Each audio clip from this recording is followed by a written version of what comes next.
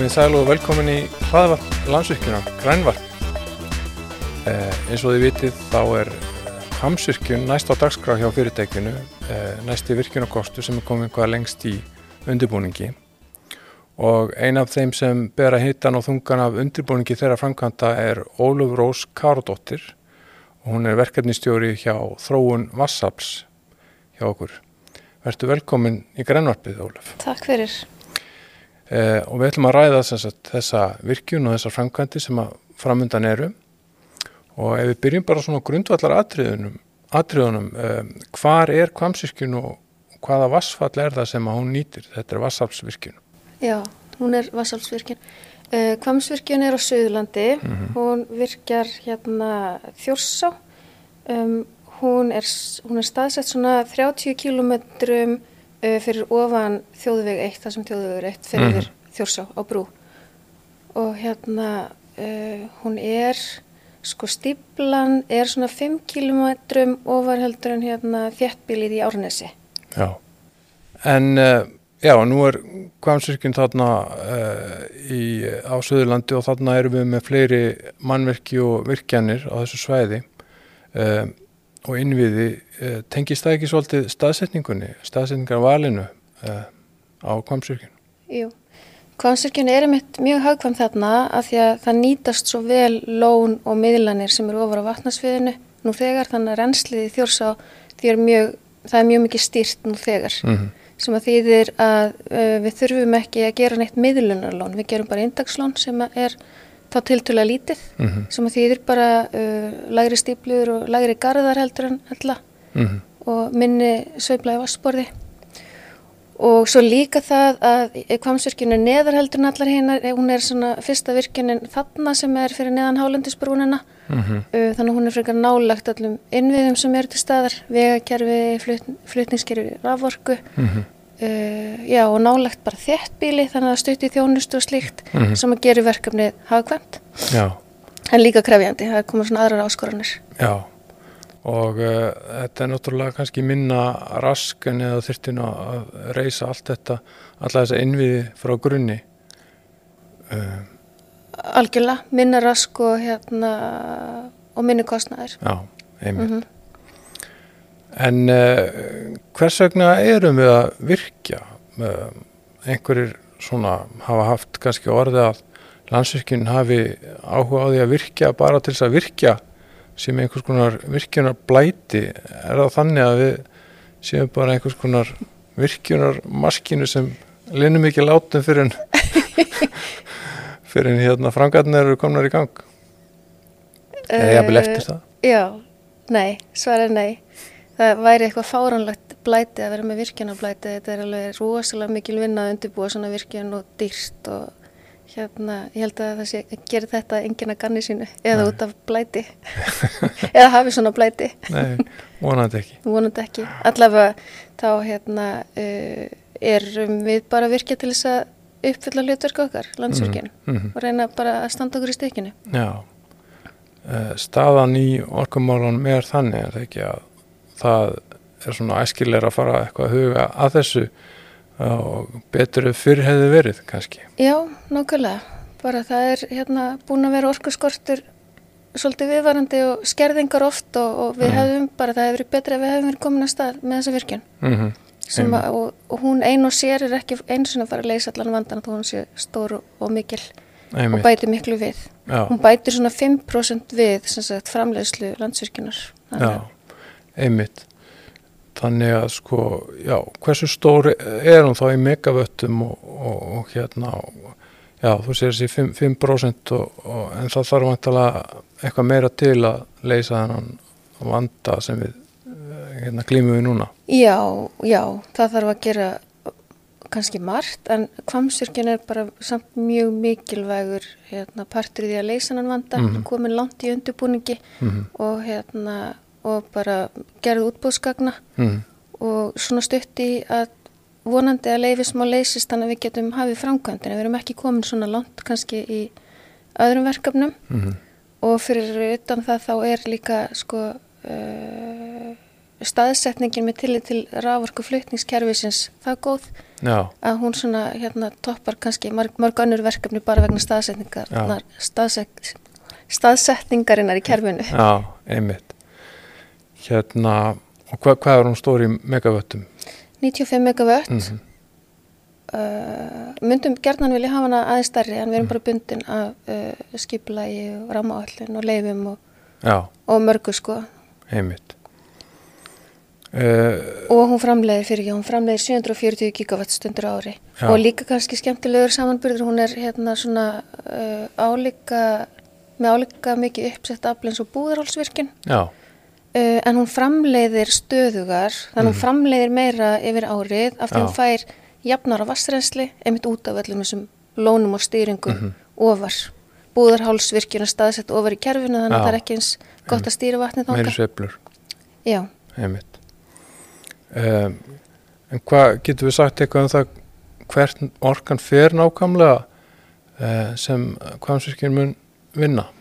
Nei, við getum ekki gert það. Áður fyrr þá var virkjað fyrir ákveðna notendur. Það er ekki gert lengur. Núna hefur Landsvirkjun forgangsraðað sölunni sinni eða orkunni sinni hvert hún fer. Þannig að Hvammsvirkjun fer bara í það búk og þá í að styðja við aukna almenna notkun og orkuskipti. Já. Fyrst og fremst. Já. En nú er undirbúningurinn að þessari virkjun búin að taka hansi langan tíma, ekki satt? Jú. Þetta er svona kannski 20 ár svona plús og svona stundum höfum við sjálf kannski hægt á okkur sko og helst þá framan af þegar einmitt þetta var miðað við ákveðna notendur. Á sínum tíma þegar Hvammsvirkjun var byggð þá fóru þessar virkjanir í neðri Þjórsá svolítið á byggð á meðan hjá okkur bara sko. En síðan hefur kannski mest hafið okkur að hún fór í byggðflokki rammaáætlun og komst við í rauninni hefjum undirbúningsferli aldamótin og hún fór síðan í byggðflokk í kringum 2011 eða 12 og komst ekki í nýtingaflokk fyrir 2015. Já.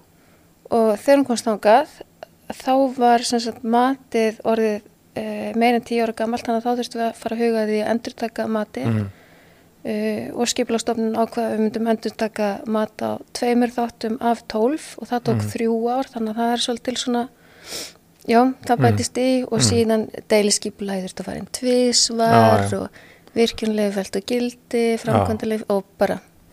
Þannig að þetta er svona skipulagsleyfisferli sem að svona síðustu árin hefur verið svolítið langt og strempið. Já, einmitt. Og hver er þá staðan núna?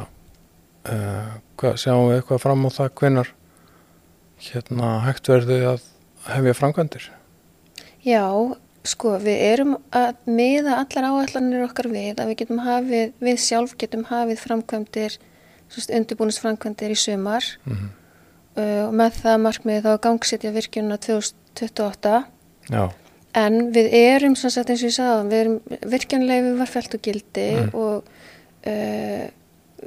við erum stofnanir, Orkustofnun og Umhverfisstofnun eru að vinna í leyfisferlinu núna. Við þurfum og hefum sótt heimild Umhverfisstofnunar til að breyta vatnsfloti og Umhverfisstofnun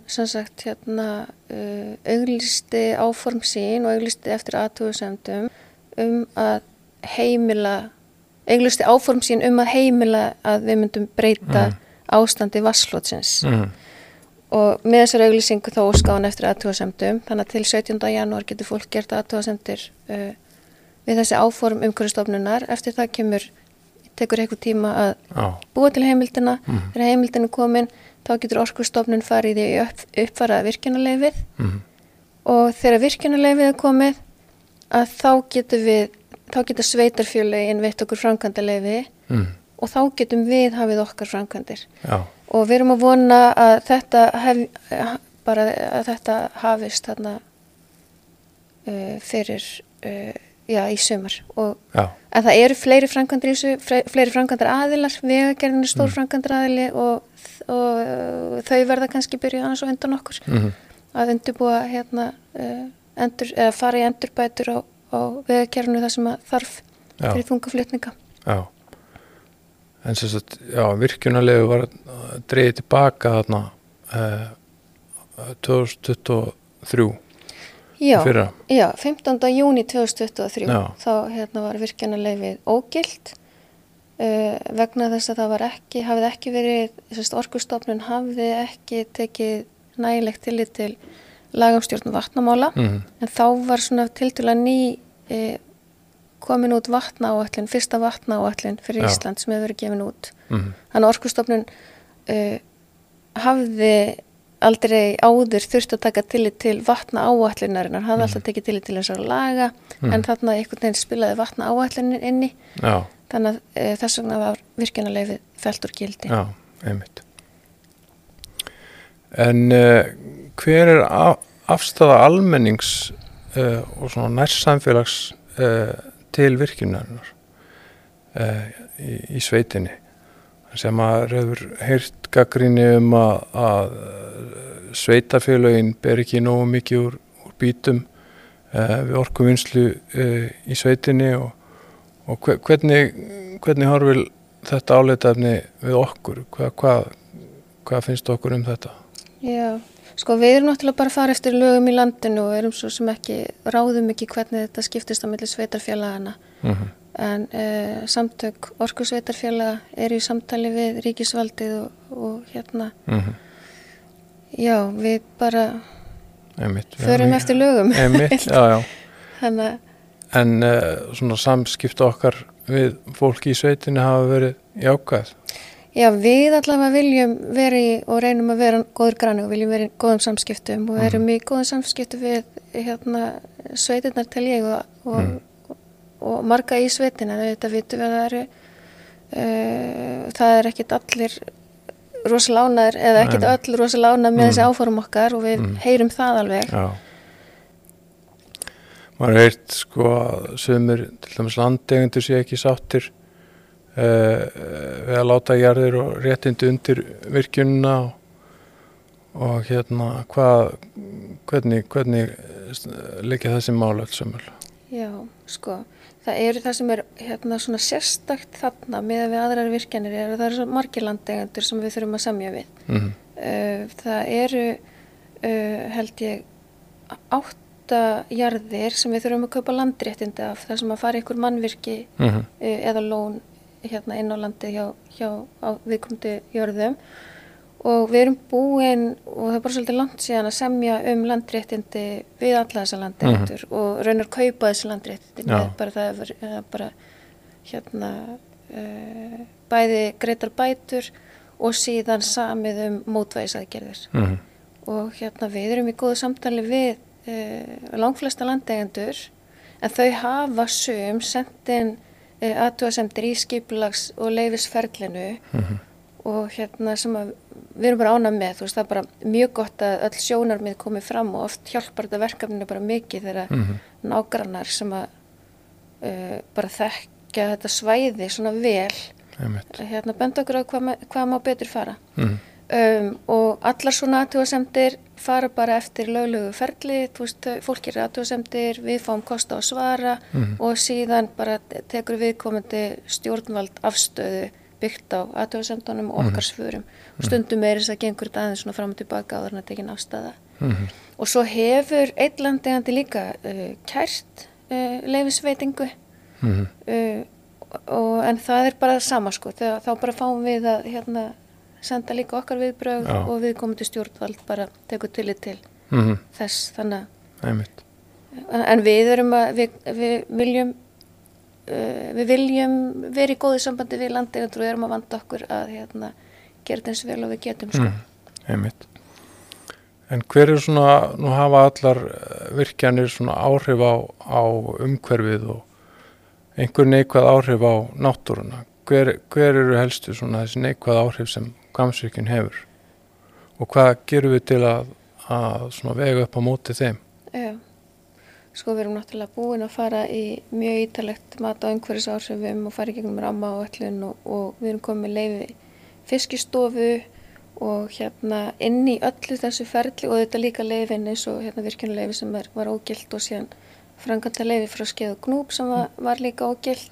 Í öllu þessu ferli, þú veist, og þessi leyfi sig í gildi, þá erum við samt, vitum við sirka hvaða skilyrði við fáum og fullt af þessu eitthvað snýst þessi áhrif og að milda þessi áhrif og fara í mótvægisaðgerðir og vakta og slíkt. Ég myndi segja sko, það sem hefur verið mest talað eru áhrifin á lífríkið í ánni og þar eru líka kannski svona mestu mótvægisaðgerðirnar og við erum sem sagt, við þurfum að tryggja að göngufiskur komist fram hjá mannvirkjunum okkar bæði sko seiði á leiðinni niður farvegin og síðan bara fiskur á leiðinni upp farvegin og þarna erum við líka bara með stærstu mótvægisaðgerðirnar, við erum með verðum með seiðarfleitu sem bara mikið mannvirki og við hefum lagt mjög mikið í að standa rétt að því, þetta er fyrsta seiðarfleitan á landinu og sem sagt hönnunin öll byggð á bara miklum rannsóknum í samstarfi við Háskóla Íslands, Háskóla í Reykjavík, Hafró og auðvitað okkar verkfræðiráðgjafa og ef við tölum bara seiðarfleituna þá hún til dæmis byggð á rannsóknum á atferli seiða og síðan rannsóknum á straumfari í lóninu og þannig að við reynum að hanna fleituna þannig og notar straumfari í lóninu til þess að seiði sem að haga sér ákveðin hátt samkvæmt þessum atferlisgreiningum rati eða komist sem bara auðveldast úr lóninu og niður í farvegin aftur og þarna erum við með sko rannsóknir á straumafari bæði í svona módeli á rannsóknastofu sem að seiðarfleitan byggð í skalanum 1:40 minnum mig og gerði alls konar test, það til þess að skoða straumafari og síðan var líka gert tölvulíkan af seiðarfleitunni, þrívítt tölvulíkan og hvoru tveggja undir stjórn háskólana og notaði í meistararitgerðum og svo framvegis og þannig að við erum að gera þetta eins vel og við mögulega getum en ef að þetta virkar ekki að þá erum við líka með að setja upp svona neyðaraðgerðir eða viðbótar mótvægisaðgerðir til þess að grípa til annarkvort tímabundið á meðan við lögum það sem virkar ekki eða jafnvel ef við þurfum að breyta einhverju varanlega. Þannig að við þurfum að vera, við höfum fulla trú á þessu en þurfum að vera tilbúin ef eitthvað fer, eða ætlum að vera tilbúin ef eitthvað fer úrskeiðis. Svo erum við lagsastiga, það er bara típist þannig að það er ekki að ræða mikið hann, við höfum gert ógeðslega marga, við höfum gert mjög marga lagsastiga. Íslendingar, við veitum hvernig það virkar. Einmitt. Þannig að við svona kappkostum að gera þetta eins vanda eins vel til verka og við getum og lágmarka þessi áhrif á laxastofnin. Já. Það er helsta, svo er alveg fleiri áhrif sem við erum líka að taka tillit til. Eitt annað sem ég myndi nefna, það eru bara þessi sjónrænu áhrif. Af því að mannvirkin þau eru öll í einu sveitafélagi, langflest í einu sveitafélagi og en síðan eru sjónrænu áhrifin miklu meira í öðru sveitafélagi. Og við erum, við gerum það sem við getum til þess að svona milda þessi sjónrænu áhrif og við erum til dæmis að leggja mjög mikið í allan arkitekturana bæði bara fyrir þá sem að eiga leið framhjá og hafa engan þannig séð áhuga á virkjuninni en þú veist allavega þá ef þeim verður litið yfir á svæðið þá sé þetta allt fínt sko og munum líka nota gróður kannski til þess að svona sjáist ekki allt svona eins og við getum og en síðan erum við líka bara að leggja svolítið mikið í að hafa arkitekturinn fallegan fyrir þá sem að koma nær og að geta boðið gestum að fara svæðið og skoða mannvirkjun okkar upp að einhverju marki bara svo lengi eins og þeir örugt fyrir bæði reksturinn og fólk. Einmitt. Ég get haldið áfram alveg endalaust sko, ég er með fleira. Já, við höfum kannski ekki alveg ótakmarkan tíma og internetið getur lengi tekið við reyndar. En Svo hérna erum við að stendur til að reisa þarna brú yfir Þjórsá, ekki satt, sem verður hún ekki mikil samgöngu bót? Jú, það er alltaf mjög mikil pressa frá nærsamfélaginu að drífa í að koma þessari brú upp. Hún, sem sagt, núna er Þjórsá, þetta komast yfir Þjórsá sem sagt, á þjóðvegi 1 yfir brú og síðan upp í Sultartanga sem er held í einhverjum kannski 50 km ofar eða eitthvað slags. Og hérna reyndar er hægt að svona skáskjóta sér þarna yfir og einu stað hérna samt upp á hálendinu. Þessi brú myndi koma þarna á móts við þéttbýlið í Árnesi og svona tengja saman þá hérna Skeiðagnúpurarhrepp og Rangárþing ytra og kemur hérna nýr vegur mun liggja frá Árnesi og að Landvegi og kemur að Landvegi nálægt hérna Landhóteli. Já, einmitt. Já. Þetta er vegagerðar framkvæmd, ekki Landsvirkjunar framkvæmd, en Landsvirkjun fjármagnar framkvæmdina að því að við þurfum þessa brú á framkvæmdatíma í flutninga. Einmitt. Svona að lokum, ertu bjartsýn á að þetta muni hafast allt saman og það sé hægt að hefja framkvæmdi núna í sumar? Já. Þannig að hérna, þetta lítur allt saman vel út og þá ætti að vera hægt að, ef allt gengur óskum, að vía virkjunina 2028 eða eitthvað. Já, á fjórðungi 2028 ef allt gengur upp, en eins og ég segi, við getum ekki byrjað krafti fyrir að leyfin liggja fyrir og hérna og við vitum ekki alveg núna nákvæmlega hvenær það verður, þó við séum með áætlanir frá hérna Umhverfisstofnun og Orkustofnun að þá líka veltur þetta svolítið á því hversu mikil vinna verður að útbúa leyfin. Já, einmitt. Þá held ég að við segjum þetta bara gott í bili og af Grænvarpinu og við sjáumst í næsta þætti. Takk fyrir. Takk fyrir.